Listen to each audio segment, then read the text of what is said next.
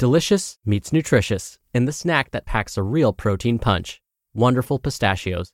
Each 1-ounce serving of Wonderful Pistachios has 6 grams of protein, giving you over 10% of your daily value and making Wonderful Pistachios one of the highest protein nuts. But perhaps more than that, I love all of the flavors they have. Their sea salt and vinegar ones are my favorite when I'm craving that flavor but want to keep it healthy. But that's just the tip of the iceberg.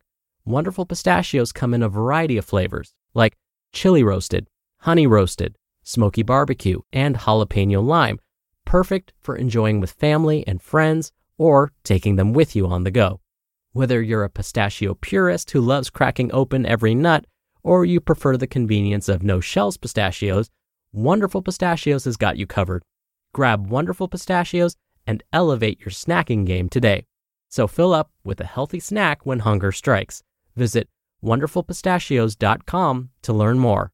That's wonderfulpistachios.com. This is Optimal Health Daily, episode 1354. Why I Self-Care by Randi K. of naturallyrandyk.com. And I'm Dr. Neil, your host and narrator. Happy Monday and welcome back to another week of Optimal Health Daily. This is where I read to you from some of the best health and fitness blogs on the web, kind of like an ongoing audiobook, and always with a bit of my commentary at the end. Now, I want to keep this intro nice and short, so let's jump right in and hear today's article as we optimize your life. Why I Self-Care by Randi K. of naturallyrandyk.com. I thought I would share with you a very personal account of why self-care is so important in hopes that you can relate and add it to your why of your own self-care journey. So here we go.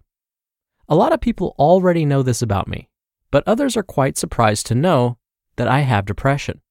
It was pretty severe when I was in high school.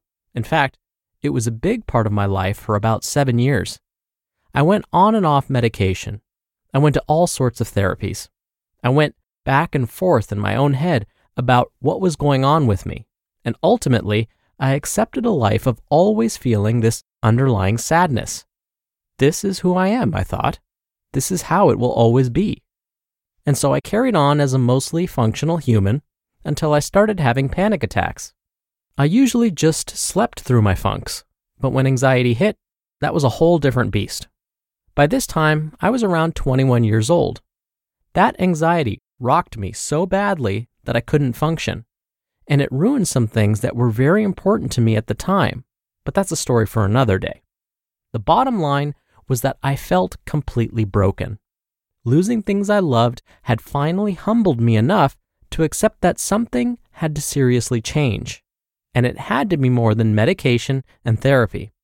I don't think medication is evil, and therapy can be really amazing, but those things didn't completely heal me on a deeper level. They played an important part in getting me to a neutral and healthier headspace to where I could then do the hard work of healing. Things really started to shift when I truly started to care for myself. I started exercising regularly. I used very beginner-level yoga and meditation to calm my mind, and still do actually. I started to learn about food and cooking and how it influenced my emotions.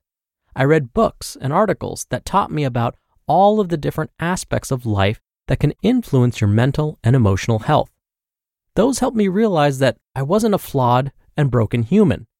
There were so many things influencing how I felt that I didn't even realize. I went to massage school, which ended up being incredibly healing. Learning how the body works is so empowering and motivating.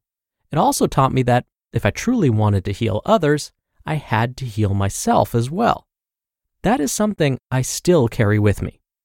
Eventually, with years of hard work and guidance, I was able to get off of medication, and those underlying feelings of sadness faded away. I will note that I went off of medication with the mindset that I would always be open to going back on it. It's a tool that I can use if I need to, not a defeating pill that damages my self-worth. These days, I hardly think about my depression, though it is something I am always keeping in check. I have done so much personal healing, and I have my self-care systems in place. But when my self-care lacks, those doom and gloom feelings start creeping back in like an old, unwanted friend. In more severe cases, like season changes, time of the month, tragedies, etc., those feelings can pound on my door despite my regular self-care practice. But in those times, I slow down, tune in, up my self-care game with the tools I've learned, and it works itself out. To me, self-care is more than just a bubble bath and a massage, though those things are wonderful. Instead, it's a way of survival, an absolute need if I'm going to be the person I want to be in the world. And all of that is why I care so much about self-care.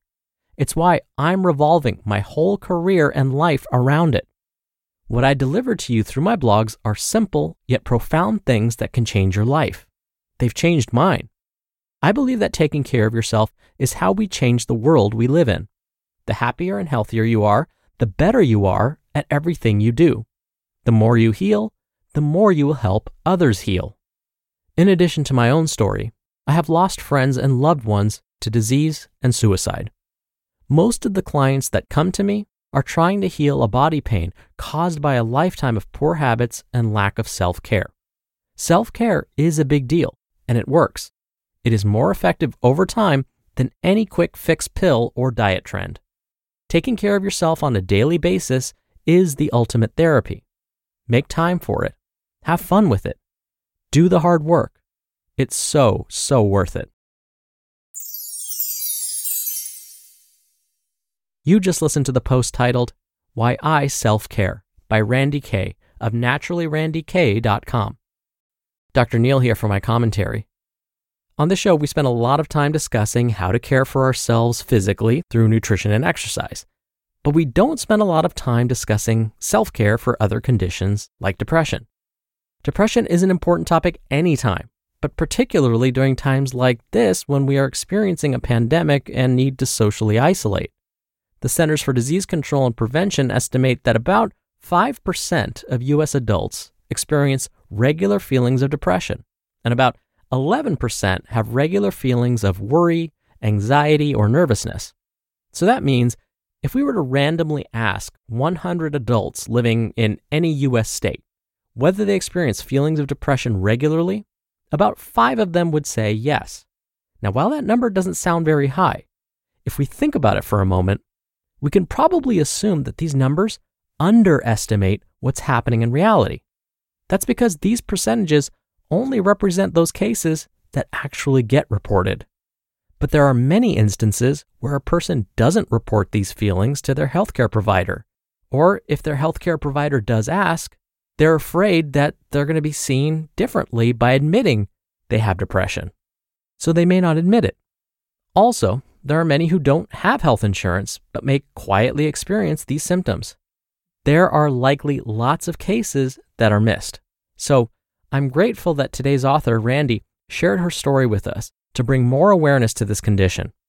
Now, Randi did share that she goes off her medication and then uses it when she feels she needs it. Now, of course, I'm sure she's done this, but just to be clear, we want to make sure that if you are on a prescribed medication for anything, talk to your doctor first before going off of it.